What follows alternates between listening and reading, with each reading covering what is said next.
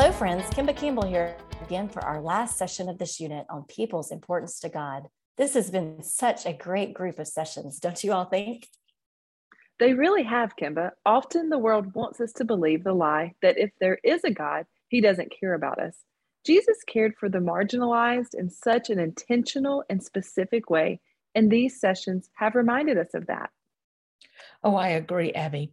This one is no exception.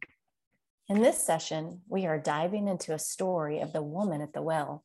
Explain to kids who this woman was, if you can, into the culture and history. In Jesus's culture, Jews, which Jesus was, didn't interact with Samaritans, and men really didn't interact with women they weren't married to. The Jews thought that they were better than the Samaritans because the Samaritans weren't purely Jewish. They were biracial, and Jewish men considered themselves better than the women. But Jesus had a message he wanted to share, not only with this woman, but with everyone who saw this interaction.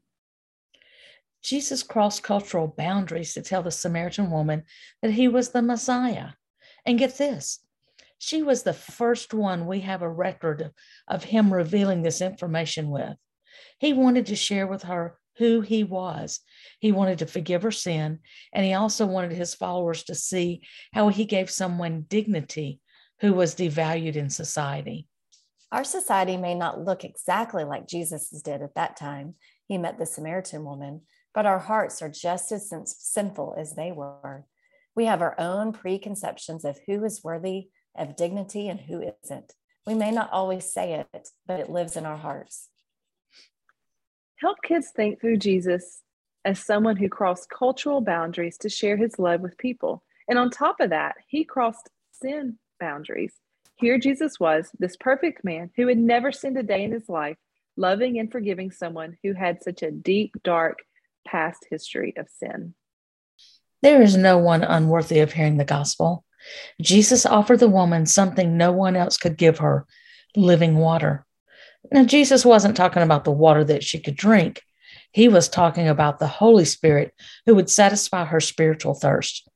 Jesus gives the Holy Spirit to those who trust in him. No matter who they are, what they look like, where they come from, or what their past is. I am so thankful for that. Jesus doesn't exclude anyone who trusts in him.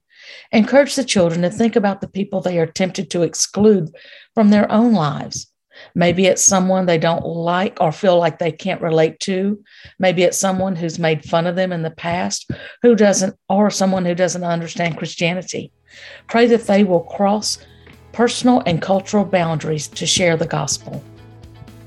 Leaders, take a look at the levels of biblical learning this week and consider how each of you can help preschoolers and kids begin to understand that concept through this Bible story. That's right. And don't forget to check out BibleStudiesForLife.com, Leader Extras for Kids, for additional ideas and tips. Next week, we'll jump into Unit 2, where we will learn about the one true God. Talk to you next week.